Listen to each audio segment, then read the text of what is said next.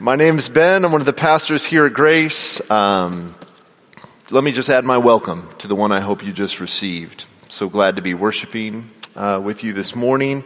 It's my privilege to open God's Word with you today. And we find ourselves in the Old Testament book of 1 Samuel. And we'll be in 1 Samuel chapter 18 today, and I'll be reading the first 16 verses. And so if you have your Bibles, you can open them to 1 Samuel chapter 18, and the scripture text will also be up on the screen.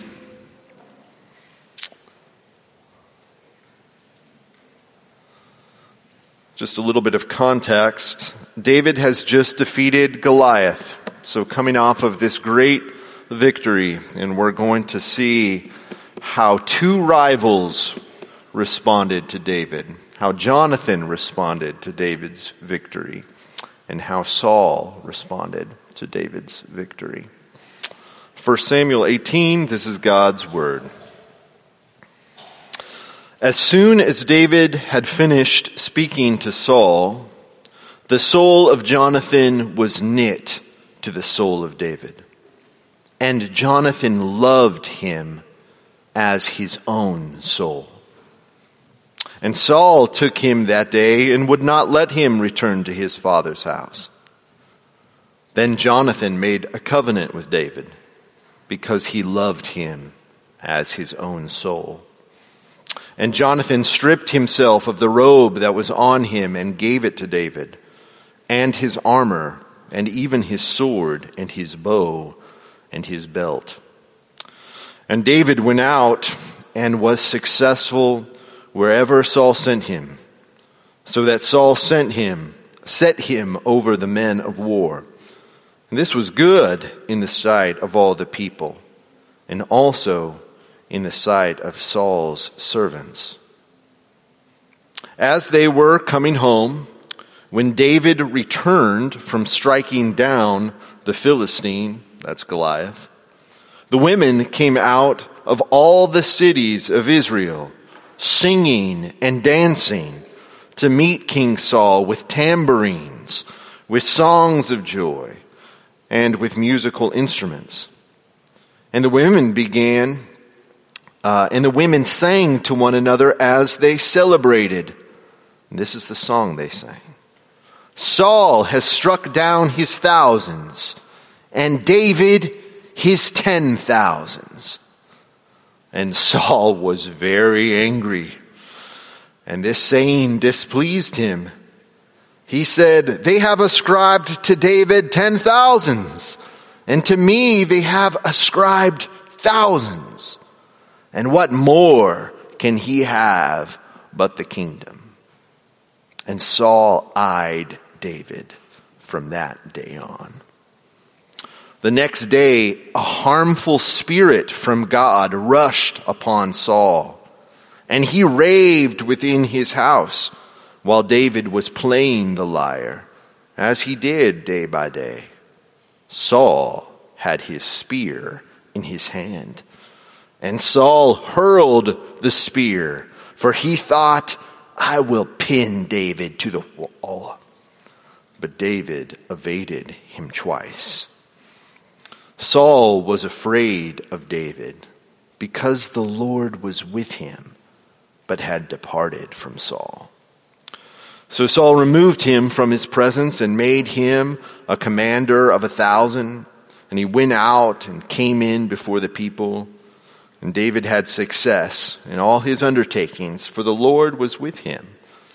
And when Saul saw that he had great success, he stood in fearful awe of him. But all Israel and Judah loved David, for he went out and came in before them. This is the word of the Lord. Thanks be to God. Let me pray for us. Gracious Heavenly Father, would you be with us today by your Spirit, and would you reveal to us the love of Jonathan? That's a beautiful passage. Would you keep us from the envy of Saul? Jealousy can, a root of bitterness can grow up into our hearts and become something crazy, can take over the garden of our life. And we don't want that, Lord. And so by your Spirit, would you tend to our hearts this morning? And would you draw us to your Son, Jesus? We pray this in your name. Amen. Amen. So I'm going to title the sermon a different title than in your bulletin. The sermon's new title is, How Are You Going to Handle Your Davids? How are you going to handle your Davids? David is coming off of this great victory. He's just defeated the giant Goliath. And we see two very different responses to David's victory. We see Saul, jealous, filled with envy, raving. He's terrible at throwing a spear. He throws it twice and he doesn't get David. He is overtaken, possessed by jealousy. David didn't bring insecurity to Saul. He exposed the insecurity in Saul. In the presence of someone's gift and goodness, it exposed how small Saul felt on the inside. But David's goodness and victory brought out something different in Jonathan, didn't it? It brought out love. It brought out love, commitment, admiration, appreciation. Perhaps what the Bible is saying by contrasting these two responses to David is that one of the true tests of our spiritual maturity is how you handle people who are more gifted than you. It's a lesson that's important to learn because there's always somebody better. There's always a church that's better, a preacher that's better. There is always someone who is more swole, more talented, more this, more that. There's always someone who can sing better. When you come into somebody who is more gifted than you, or who has more success at that time, in those moments, the true state of your heart will be exposed. And we will either be cut open, and what we will find is a green-eyed monster, jealousy and envy in the crevice of our hearts. Jealousy taking advantage of this lethal insecurity. Or we might find contentment, a growing appreciation for someone else, a deepening appreciation for what God has done for us. It's a test of spiritual maturity. How will you handle your Davids?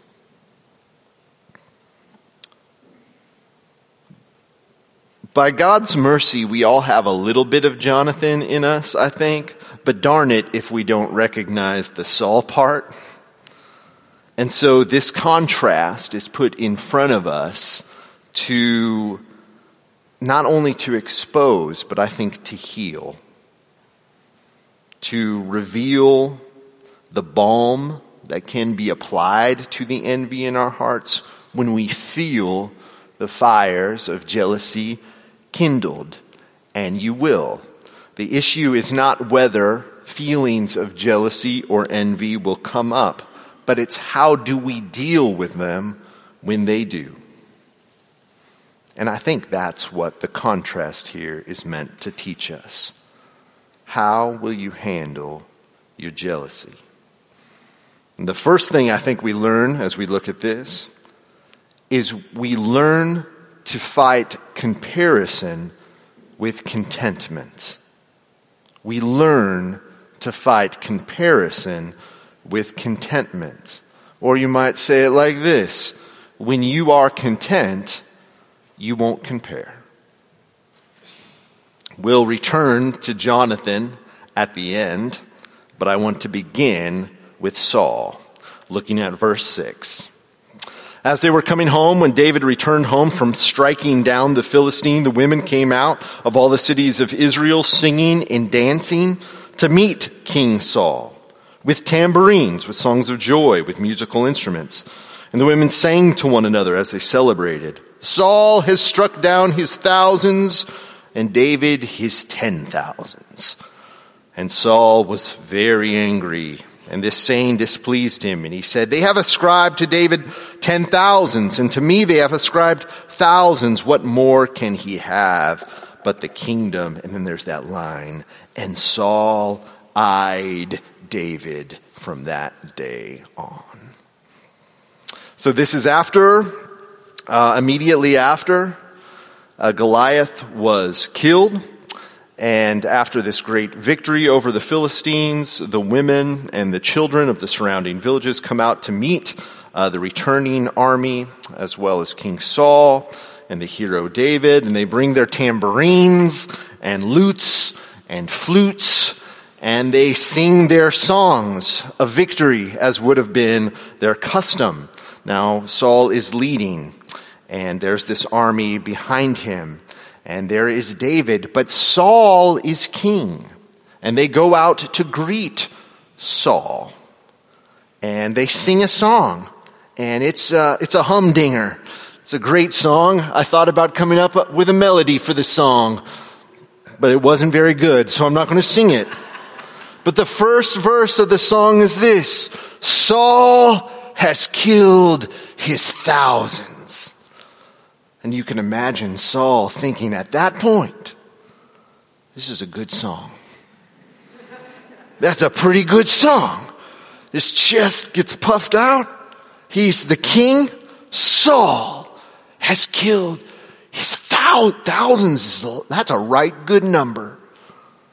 He liked that part. But then they kept singing.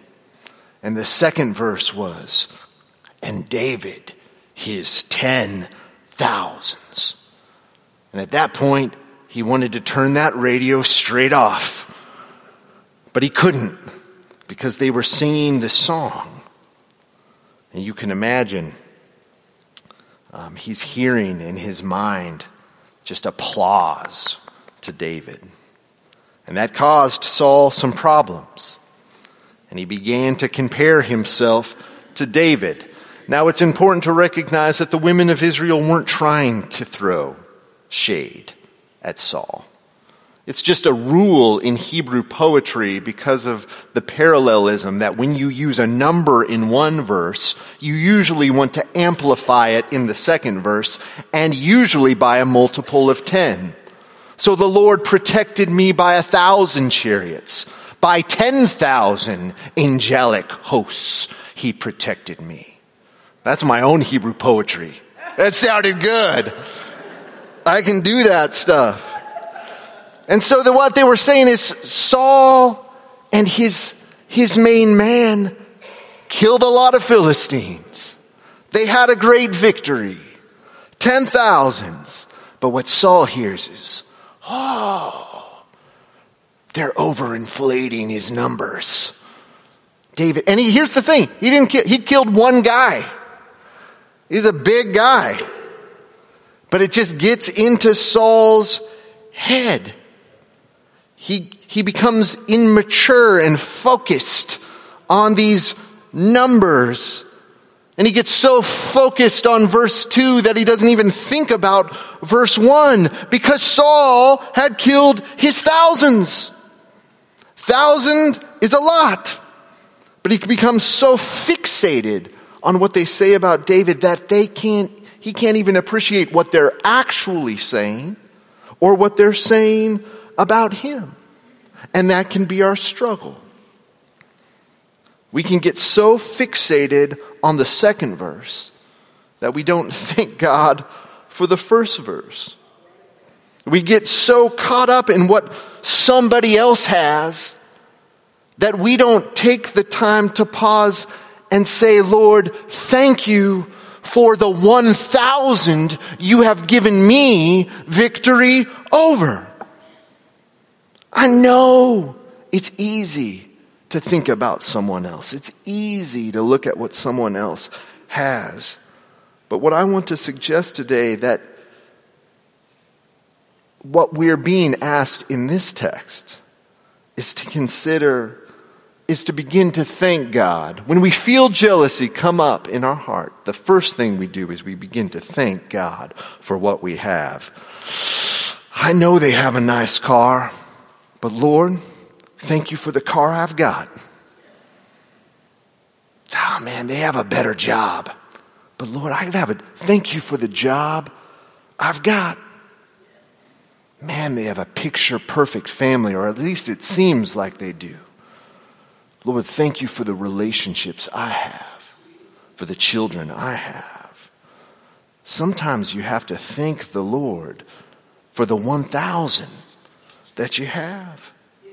It's a sign of contentment. Because listen, none of it is deserved.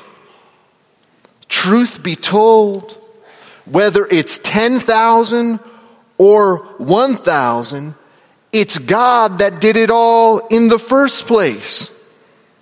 So what the heart, the contented heart says, I don't even have time to be upset with you. I'm just glad for what God has done in my life. I'm just grateful for the 1,000 that God has given me. So the simple question is, when is the last time you celebrated your 1,000? When was the last time you lingered over what you did have? When you appreciated what God has done in your life?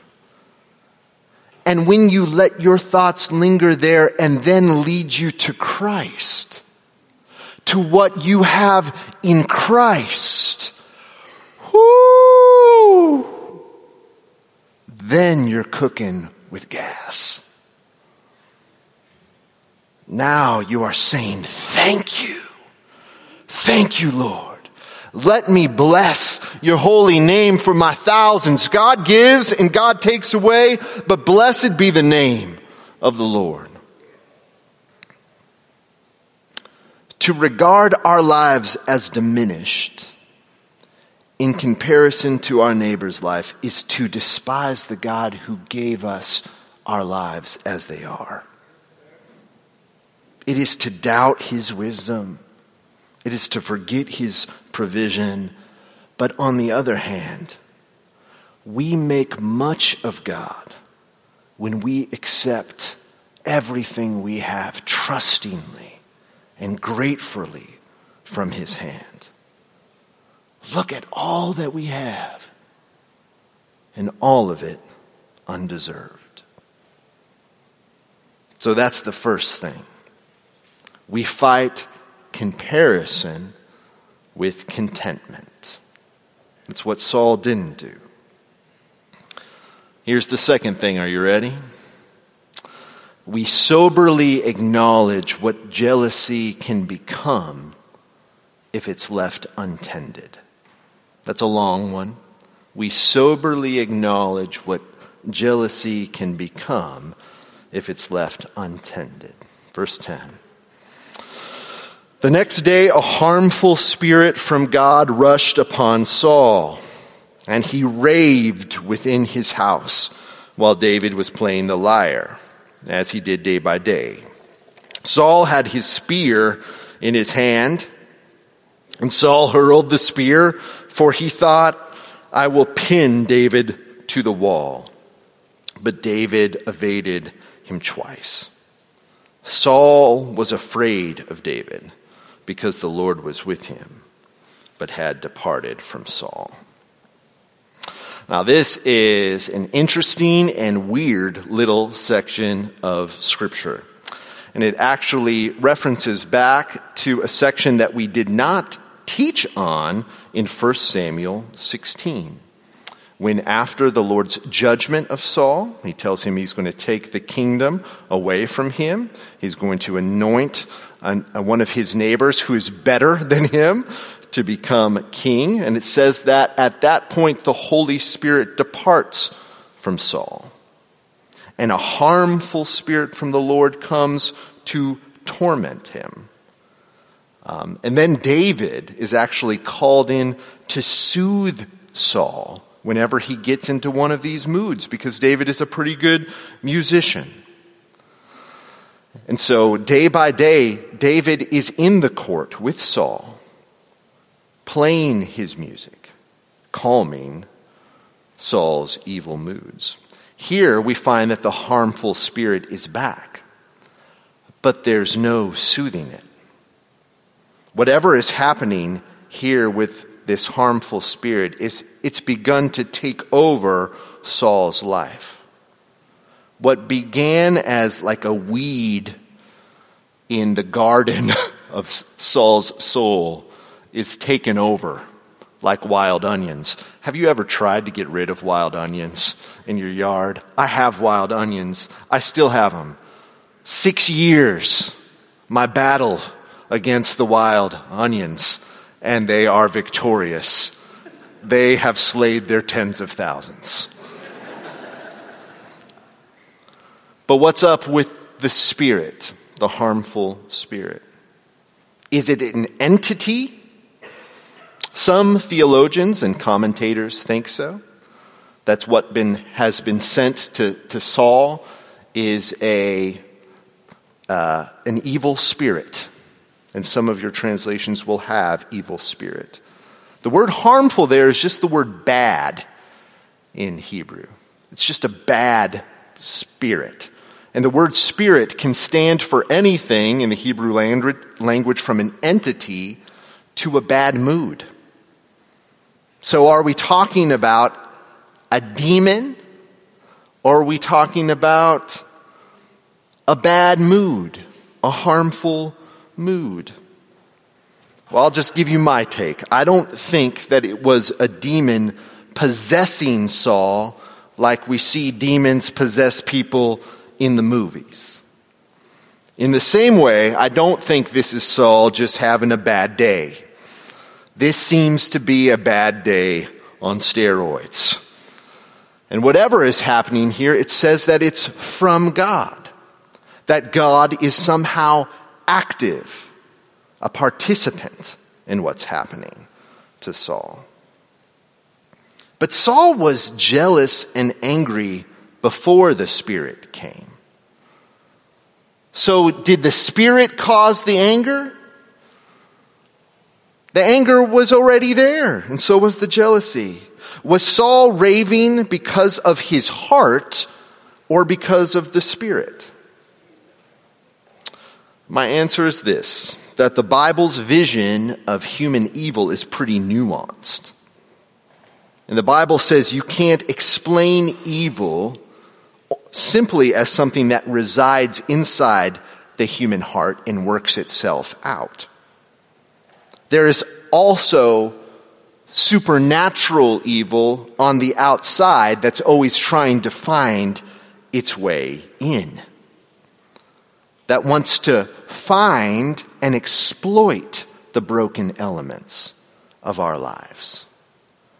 To take the jealousy, anger that's there and to turn it up a few notches to 10.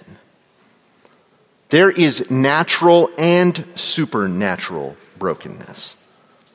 And it seems that the more that Saul gives himself into envy and anger and murder and hatred, the more that he becomes subject to the forces of evil outside of him that are working to amplify that anger, envy, murder, and hatred. In James chapter 3, it says, if you have bitter jealousy and selfish ambition in your hearts, do not be false to the truth. This is not the wisdom from above, but is earthly, unspiritual, demonic It's not to say that every instance or any instance of jealousy is a demon inside of you. But James is trying to say that there are forces there trying to exploit our greed, our anger, our selfish ambition, and our jealousy. So my take is that God isn't causing Saul's jealousy. Saul has been insecure and jealous and angry for as long as we've known him. But he's no longer working in Saul's life to restrain it. His spirit, which is his enabling power, is no longer present in Saul's life. Saul, time and time again, has hardened his heart, has refused God's mercy, has gone his own way, has chosen the path of insecurity and jealousy, and now the Lord is giving him over to it. It reminds me of what had happened to Pharaoh, when time and time again the Pharaoh hardened his heart to the Lord until finally it says the Lord hardened his heart, giving him over to what he wanted so much in the first place. It's a portrait of what can happen to our sin when it is untended to. At first you have a little bit of control over it. But as you let it linger in your life, what was a trickle becomes a stream and then a raging river until this thing can dominate you and take over your life. First you have envy, and then after a while envy has you. You have greed, but then after a while greed has you. You were angry, but then after a while anger has you. And the anger that he has and the envy that he has eventually takes control over him. So that there's no Saul left.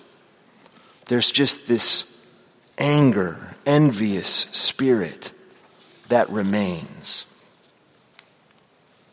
It reminds me of a sobering passage from C.S. Lewis's Mere Christianity. Let me just read it to you. Lewis says, Christianity asserts that we're going to go on forever. Now, there are a great many things that wouldn't be worth bothering about if I was only going to live 80 years or so. But I had better bother about it if I'm going to live forever. Perhaps my bad temper or my jealousy are getting worse, so gradually that the increase in my lifetime will not be very noticeable. But it might be absolute hell in a million years. In fact, if Christianity is true, hell is precisely the correct technical term for it. And then he says this, hell begins with a grumbling mood, always complaining, always blaming others. But you are still distinct from it. You may even criticize it in yourself or wish you could stop it. But there may come a day when you can no longer. Then there will be no you left to criticize the mood or to even enjoy it, but just the grumble itself, going on forever like a machine. He says it's not a question of God sending us to hell. In each of us, there is something growing, which will be hell unless it is nipped in the bud. This was an outworking of the envy and insecurity and hatred and fear that had gone left unchecked in Saul for so long. And now it seems like it's going to go on forever, like a machine. It's pretty petty and horrific. So what's the takeaway? I think we all know what it feels like to have something possess us, a feeling or a moment. Whether it's lust or anger or jealousy, we can even prepare ourselves a whole day to be like, I am not going to blow up at this person. I am not going to blow up at this person. When they say this, which they'll say, this is not what I'm going to do. I am not going to do this. I'm going to do that. This, no. That, yes. And what do? This thing over here. Like the moment you do it, you have prayed. You are there. You have prepared yourself. And you just blow up. And you do the thing. And what do? An hour later, you just say, that didn't even feel like me. What was that? That was like a power beyond myself. We all have this stuff inside of us. And when you do it, what you should think is, I'm capable of more and worse than I could ever imagine. And it leaves us wondering, what would I become if God wasn't in my life? If I didn't tend to this? And it's an opportunity to be sobered and to bring that thing to Jesus, to speak to it, about it to a friend, to let the Lord's love and forgiveness tend to these areas of our heart that are so broken. And so we fight jealousy with contentment. We sober ourselves with what these things can become in our life if untended to, if left untended. And then finally, we embrace true love. Let's look at Jonathan's response to David. It is so different from his father. There could be no sharper contrast. Verse 1. As soon as he had finished speaking to David, the soul of Jonathan was knit to the soul of David. Let me start over again. As soon as he had finished speaking to Saul, the soul of Jonathan was knit to the soul of David, and Jonathan loved him as his own soul. And Saul took him that day and would not let him return to his father's house. Then Jonathan made a covenant with David because he loved him as his own soul. And Jonathan stripped himself of the robe that was on him and gave it to David, and his armor, and even his sword, and his bow, and his belt. It's important to see what's happening here. Jonathan is the crowned prince. He is next in line for the kingdom. The throne is his throne by right. But he has just witnessed what's in David's heart. He has seen David's great faith. And he has seen and witnessed that God is with David in a very significant way. And what he says is, this is the king. This is who deserves to be on the throne. And what he does here is he abdicates. Everywhere in the Bible, clothing is a sign of status. It's a sign of dignity. It's a sign of inheritance. And that's why Joseph's brothers got so jealous at the coat. It wasn't because Joseph was so stylish. It's because it represented what was coming to him. His inheritance. This unique status and standing that he had in his father's eyes. This is why when the prodigal son comes home, he gets not only sandals, which is a symbol of freedom, and not only a ring, which is a symbol of authority, but he gives him clean robes. And it's not just because he wants him to have clean garments. He's restoring the son to this place of status and honor. He's being brought back and being given his inheritance, saying, you are now a rightful heir. And this is why when depictions of heaven are given, we're always wearing robes. It's not that we're at a spa, and you have this robe on. It's that we have status in the Father's eyes. We have this great heavenly inheritance. And so what is Jonathan doing? Rather than seeing David as a threat and trying to tear him down, he lifts him up at his own expense. Jonathan sees someone who will one day be king, and he gives everything to invest in him. Instead of coveting the kingship, Jonathan gives up his own claim to kingship, conveying to David the crown prince's right to the throne, to make David into a king. What Jonathan does by taking off his robe and giving it to David is he performs a coronation. He decreases so that David can increase. And it says that this was an act of true love. That he loved David as he loved himself. Whatever happens when envy enters into a relationship, it always makes that relationship about competition and comparison. I can only be king if you are not king. I can only be king if you are vanquished. It's a zero-sum game with jealousy. It's you or me. I am happy and awesome, or you are happy and awesome, but they can't be together. But in Jonathan, we see something different.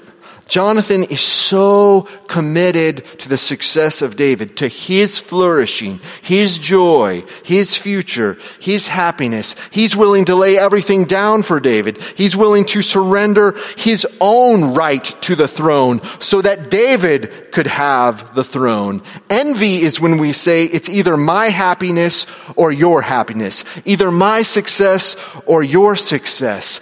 But what love says is, it's my success in your success. It's my joy in your joy. To love someone as yourself. To find your joy in someone else's exaltation. Love is when you invest your joy into the joy of another so that their joy is your joy.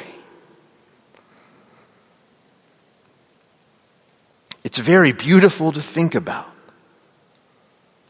Jonathan. It can inspire you, and it can melt your heart. But the thing that will change your heart is knowing that this is the way that Christ has loved you. Because there is a greater Jonathan. There has been a greater abdication. And there has been a coronation. And it's yours. And unlike Jonathan, who was merely a crowned prince, this greater Jonathan was the king of all creation. And unlike Jonathan, who would only remove his robe, this greater thought Jonathan would be utterly stripped of all of his clothing, disinherited, stripped bare on the cross. And unlike Jonathan, who gave up his cloak for someone worthy to be king, Jesus, the true Jonathan, gave it up and was stripped bare for those who were unworthy and undeserving. They were just meager, lowly servants. Why would Jesus do such a thing? Because he finds his joy in your joy. Because he finds his greatest joy in your joy. In lifting you up. In your coronation. And so he's given you a king's inheritance.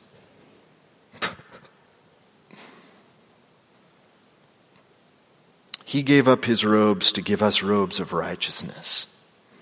And he did it to break the power of envy. He came down from the throne to give us the throne. He is the ultimate Jonathan who has bound his soul to ours and made a covenant with us. And he has loved us as he loved himself and put his happiness and joy in our happiness for the joy set before him. My goodness. And so what do we do? What do we do when jealousy comes to mess with us? The first thing that we do is we don't treat it like a small thing. We recognize that if it becomes untended to, there are supernatural bullies in this world who will take that jealousy and they'll use it to take all of our lunch money. But then, what do we do when we feel it? We don't go to fear. We go to love. We go to the way that God has loved us in Jesus. And we see our thousands and our tens of thousands and our hundreds of thousands. A heavenly inheritance held in heaven for us that will not spoil or fade. And we let it lead us to love. To look at other people and to love them as God has loved us. To pray that we would find our joy, not in self-protection, but in looking at other people and saying, I see that you are worth so much. I just want to find my joy in seeing you succeed, in raising you up. The goal is not that we would just fight jealousy, but that we would be people full of love. What are you going to do with your Davids? How are you going to handle them? Let me pray. Gracious Heavenly Father, thank you so much for 1 Samuel chapter 18. Thank you that in it we get a picture of your love for us in Jonathan. One that can break the power of envy in our hearts. When we sense what you have done for us in Jesus, it can be as powerful as an exorcism that can call from our lives that petty and grumbling spirit that is a thief of our joy and that keeps us from true love. When we see all that you've done for us and all of it undeserved, it is to move our hearts, to melt and change us. And I pray that it would make us a people of love. And so would there be a deep, abiding contentment in all that we have, in all that we have been given? Would there always be a willingness to fight sin, envy, and jealousy? And would you enable us to love deeply and well, to receive your love, and then to be conduits of it for others? We give you praise and thanks this day. In Christ's name, amen.